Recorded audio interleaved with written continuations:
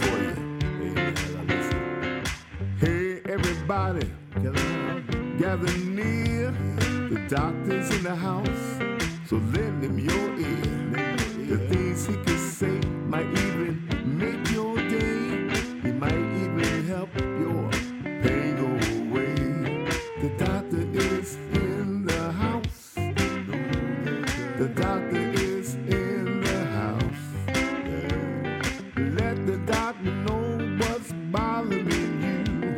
I'm sure he can tell you just what to do. The doctor is in the house. Doctor is in the house. Let the doctor know what's bothering you. The doctor is in the house. If you have a pain, call a doctor.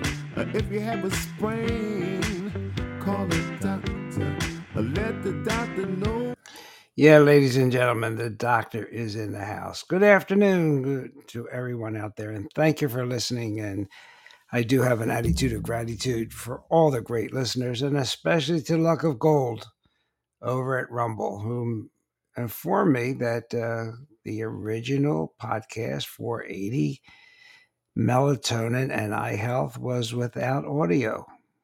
And he is absolutely right. For some reason, the audio did not transfer from the original podcast. So I'm going to try and recreate some of that information as much as possible. Okay, so we want to continue on from where we left off the prior one, which we talked about melatonin and sleep and all its other uses. And I want to send a nice shout out there to Teresa, who's been a loyal listener, and to our friend Missy, and to Bob, whose wife just had some surgery on her heart. And to all our friends that are listening and have some problems, we do think of you and pray for you. Well, let's get on melatonin. We want to talk today about melatonin in your eye. That was we had talked about all the other uses for melatonin, but melatonin now is been touted for helping our vision, especially as we get older. Yeah, the leading cause of blindness in the United States now is glaucoma, affecting 70 million people. And glaucoma, like macular degeneration, all is really can be described as a neurodegenerative disease because that optic nerve is an extension of our brain.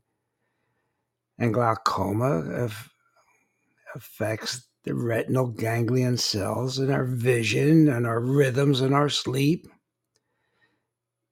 And people with macular degeneration and neurodegeneration of the eye experience mental symptoms of hallucinations, the CBS, the Charles Bonnet syndrome. Not unusual. So what do we know about melatonin? Well, the study in the Journal of Pineal Research, they investigated the effects of melatonin with glaucoma. And here's what Mercola reports. Subjects took melatonin at 10:30 at night for 90 days or 3 months, and they had some benefits. They had increased stability of their rhythms, okay, like morning and night. And they had improved phase alignment and alignment with intraocular pressure. That means the pressure in your eye. They had decreased intraocular pressure. They had improved function of the ganglion, the nerve cells in the retina. They had improvements in their sleep and mood, especially those with advanced glaucoma who could be almost blind. So here's what the article said, quote, being a principal chemical for sensing environmental light signaling and synchronizing peripheral clocks, melatonin serves both input and output of the circadian system. Melatonin is regarded as a promising substance to ameliorate complex glaucoma-associated conditions of compromised well-being. That means melatonin can help if you have glaucoma and other conditions associated with decreased vision. And as a benefit, you will get restorative sleep and get your help with your normal rhythm, staying awake during the daytime, sleeping at nighttime.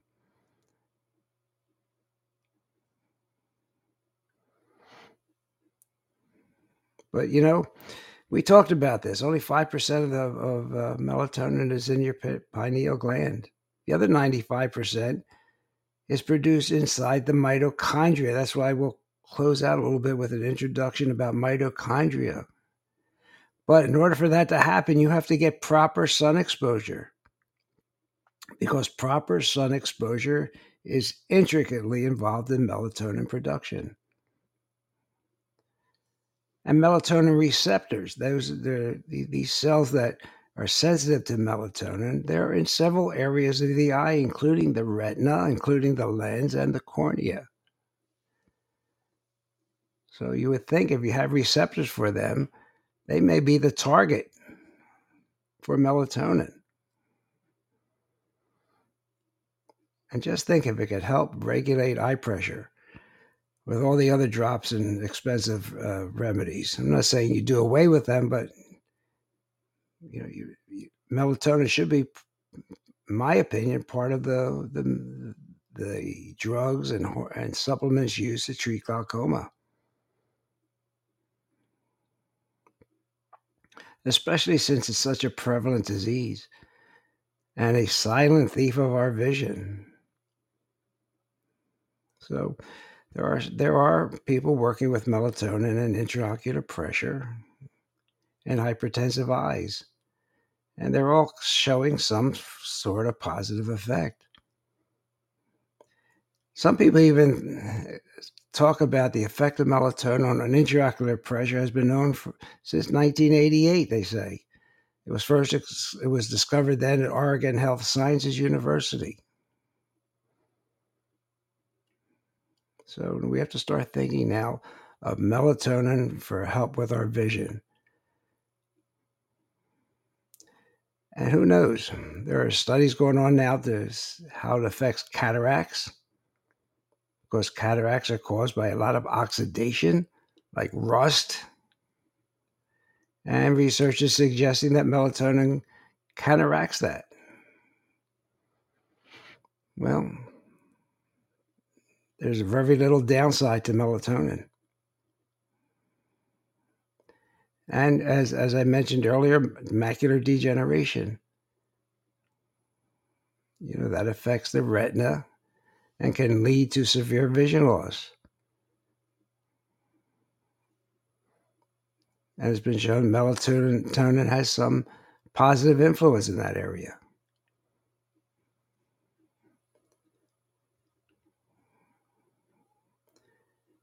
This mitochondrial component of melatonin's effect, though, is really important, because AMD, or acute macular degeneration,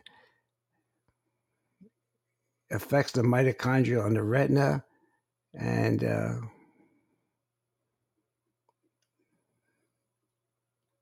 melatonin may keep those mitochondria active. Whereas mitochondria can get oxidative damage, can get rusted up, and that's where they are the engines of the cell. They're the organelles, really, little things inside the cell that supply our energy.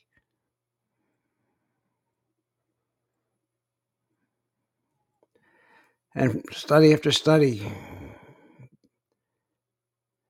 have noted that melatonin's effect on the mitochondria results in a reduction of this oxidative stress or inflammation.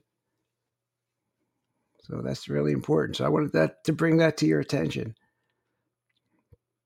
Anytime we can decrease inflammation, no matter where it is, we are healthier.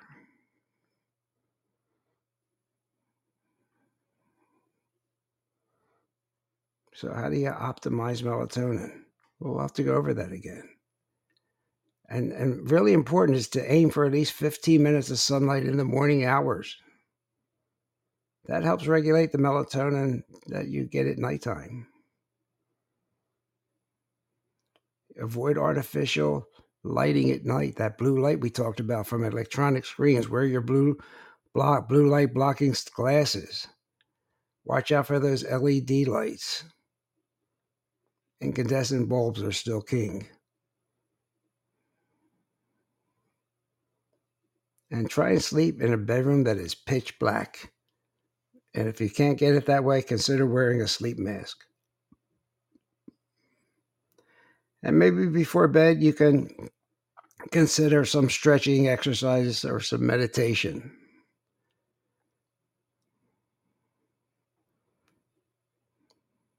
Because we want to try and decrease stress in our lives, huh? Because that is an aging process with too much cortisol. So we don't want to do a lot of work at night. We don't want to be talking on the phone, making plans for tomorrow, scheduling dinner dates, scheduling anything. We want to calm down at night. And we want not to be afraid of taking melatonin.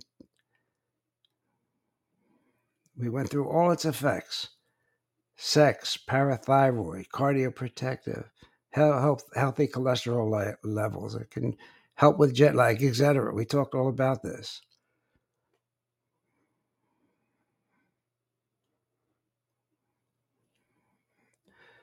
And we talked about avoiding Tylenol, abuse of alcohol and drugs, tobacco, sugar, aspirin, not becoming B12 deficient, all symptoms of low melatonin.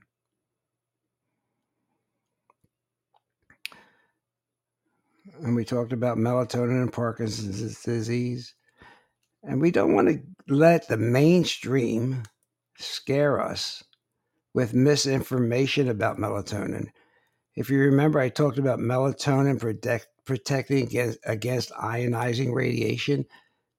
In fact, if you remember, I said that one CAT scan exposes you to the same amount of ionizing radiation as 70 chest x-rays. But during studies, they found that 300 milligrams of melatonin will protect you against that radiation. 300 milligrams.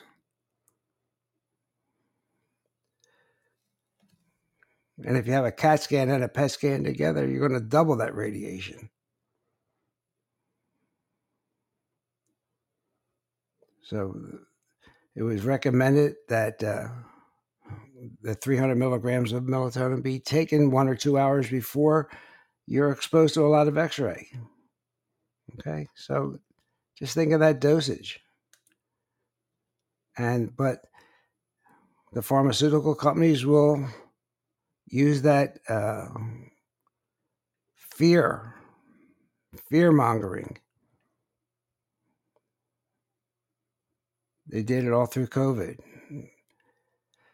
They use fear to lock down everybody.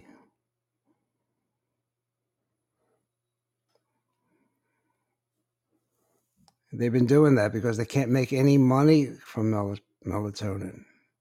And they'll talk about over-the-counter sleep aids,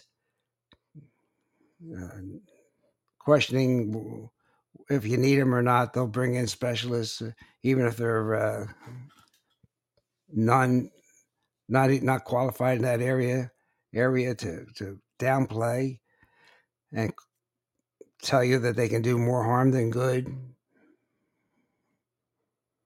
They'll call it a vampire hormone. Really? A vampire hormone? That's childlessness. They'll come up with articles on reasons not to use it. In fact, we've been using melatonin in clinical practice for at least 30 years. And does not require FDA approval because it is not a drug.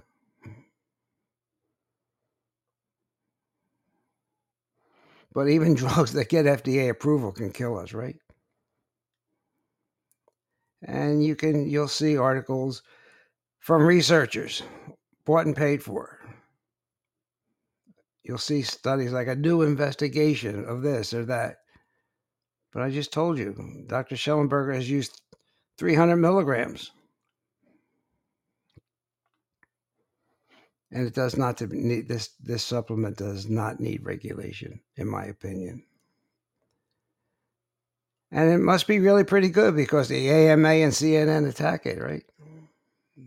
That's got to be a sign of that it works. Yeah. So don't be afraid of it. If you want to know some natural ways of getting melatonin, well, you can. It's found in common foods: tart cherries, walnuts, corn, rice, peanuts, barley, oats, asparagus, tomatoes, both black and green tea, broccoli, pomegranates have melatonin, strawberries, Brussels sprouts. Just be careful of strawberries, right? The most contaminated fruit you can eat. Lots of pesticides on strawberries. Black olives and green olives and cucumbers, red grapes and mushrooms.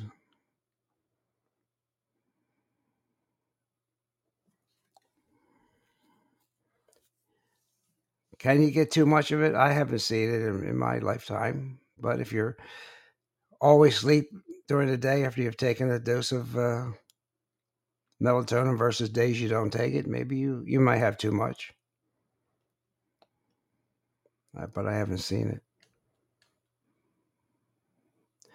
I will say that generally women are more sensitive to melatonin than men. And women may require a lower dose than a man does. Just take that into consideration. And maybe would not be a bad idea to start with 1 or 2 milligrams and go up from there.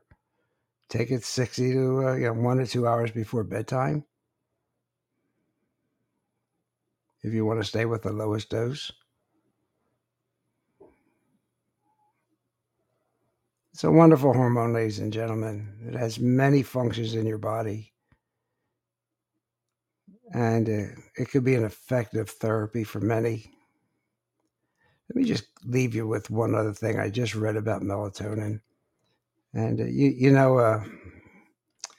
I've talked a lot about it this past couple of years. Lowering blood pressure, reducing headaches, regrowing hair. We even forgot about that. So guess what comes out of Sweden? From the Karolinska Institute, published in a respectable journal of child psychology and psychiatry. This study linked melatonin supplements as potentially having a positive effect with depression, even those facing thoughts of self-harm. Now, the key word here is may have, not proven yet. But this study focused on teenagers with a specific link to self-harm, which is often a symptom of depression. It all boils down to what multiple studies have found, that no matter how old you are, sleep problems could be one of the first signs of depression.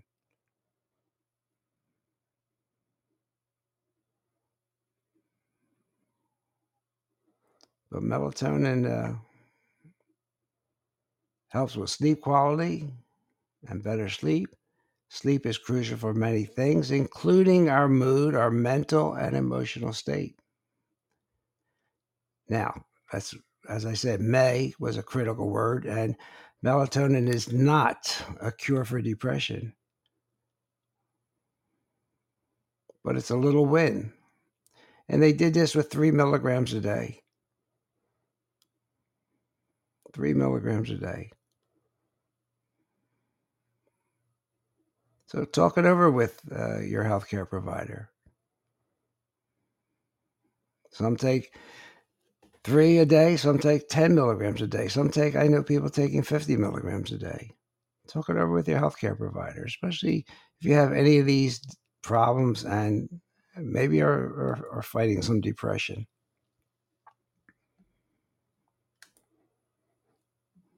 Well, so melatonin, I just cannot tell you how many studies I have in my library on the use for melatonin. I think we covered all of them, and then we added the eye today, and hopefully the audio today.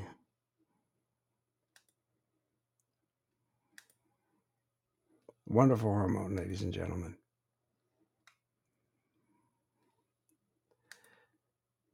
So, melatonin, you heard me say earlier, affects mitochondria. Mitochondria are these specialized structures that are in every cell of our body, except the red blood cells. They're the powerhouses. They're the batteries. They're the energy producers. They are responsible for cellular energy.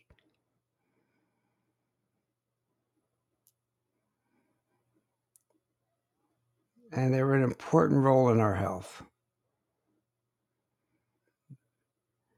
Because you know how many people get tired and fatigued? It's because they're running out of mitochondrial energy.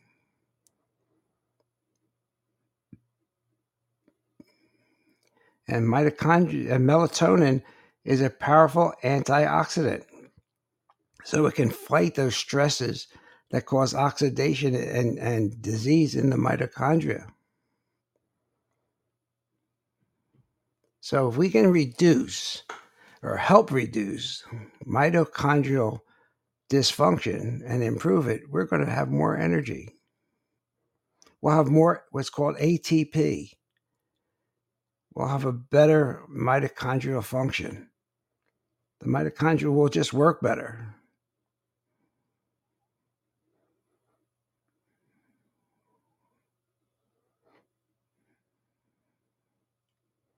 So melatonin, that's why these two subjects blend together. Because melatonin and mitochondria work together. Because the melatonin keeps this inflammation down, this cellular damage down.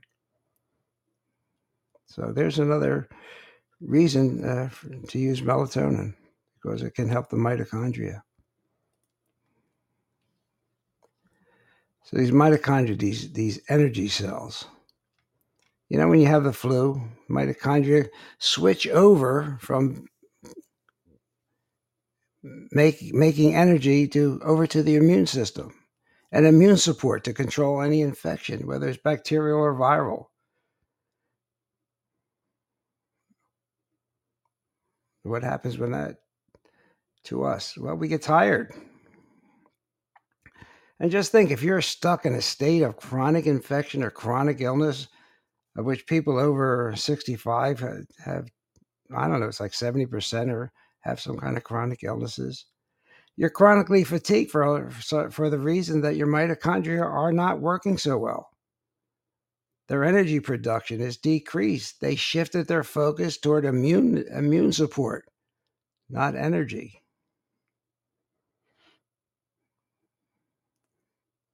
So typically, if you have a cold or flu and you feel fatigued, you want to rest, or your body's under the threat of infection, the mitochondria are shifting their energy production over to their immune role so you can handle this infection.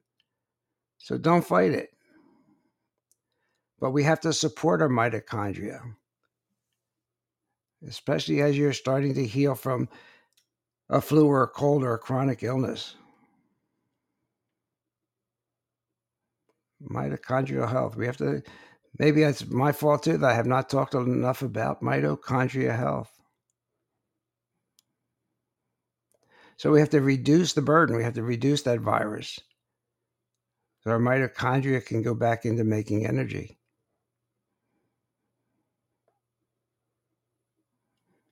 So our aim will be, when we get sick or not feeling well, to bring toxins down to the load down so our mitochondria don't have to fight them so much.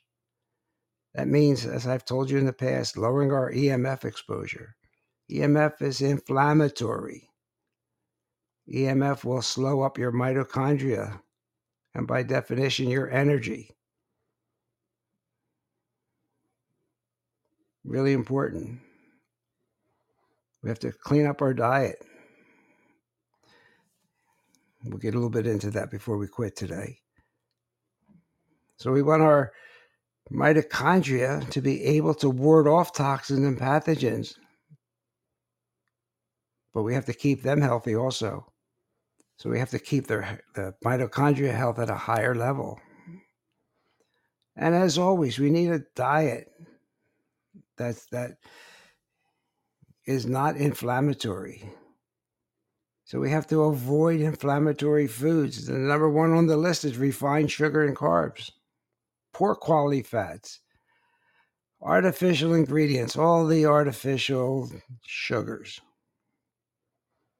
We have to eat nutrient-rich greens, vegetables, fruits, herbs, fruits in multiple colors. Remember, we want to eat the rainbow.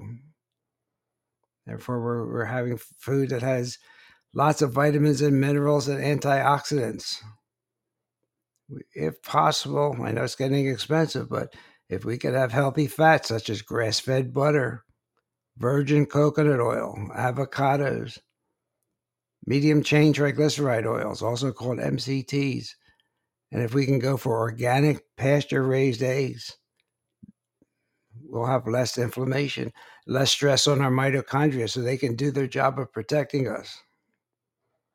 So we want to try and have a nutrition strategy of improving our diet, which will then improve our mitochondrial function, lowering inflammation, lowering damage. You get the idea?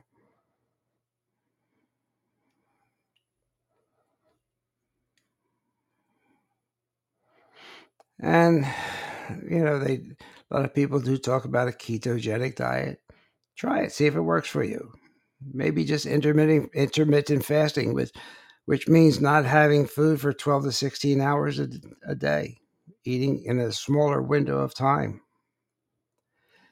Because if we don't keep our powerhouses, our mitochondria healthy, we're going to be tired all the time.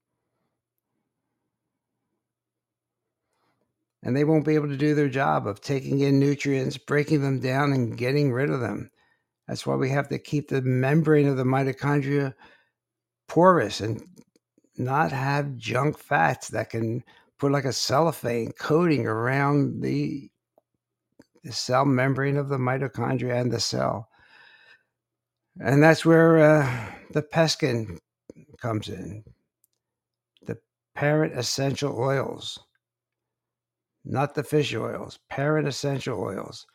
The building blocks so your body can make its own omega-3 and omega-6 fatty acids. And they're not overdosed by the ones you buy in the vitamin store, which have thousands of times more than your body needs.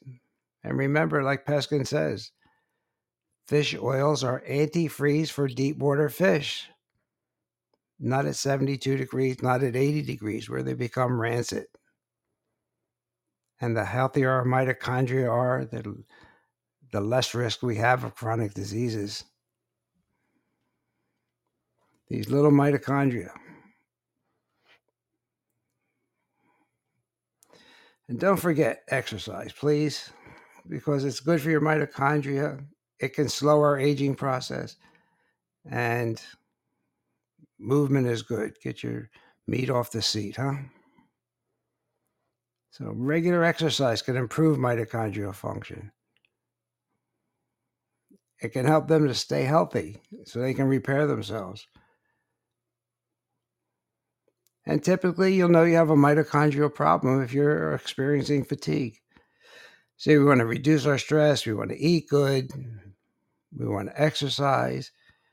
We want to use our melatonin so we get a good night's sleep and our brains have a chance to detoxify using that lymphatic system we talked about and emptying out into our lymph system.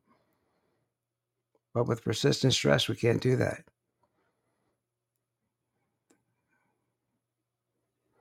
And if we don't get quality sleep every night, guess what? Our mitochondrial function, our mitochondrial DNA is in danger.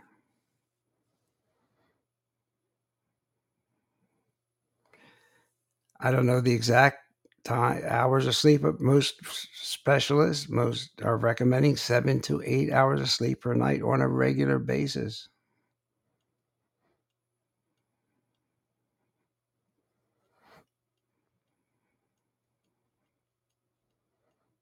So we know that melatonin is probably good for our eyes. There's no reason not to take it for glaucoma or if you have macular degeneration. And it's good for, remember, it's good for our brains and all the other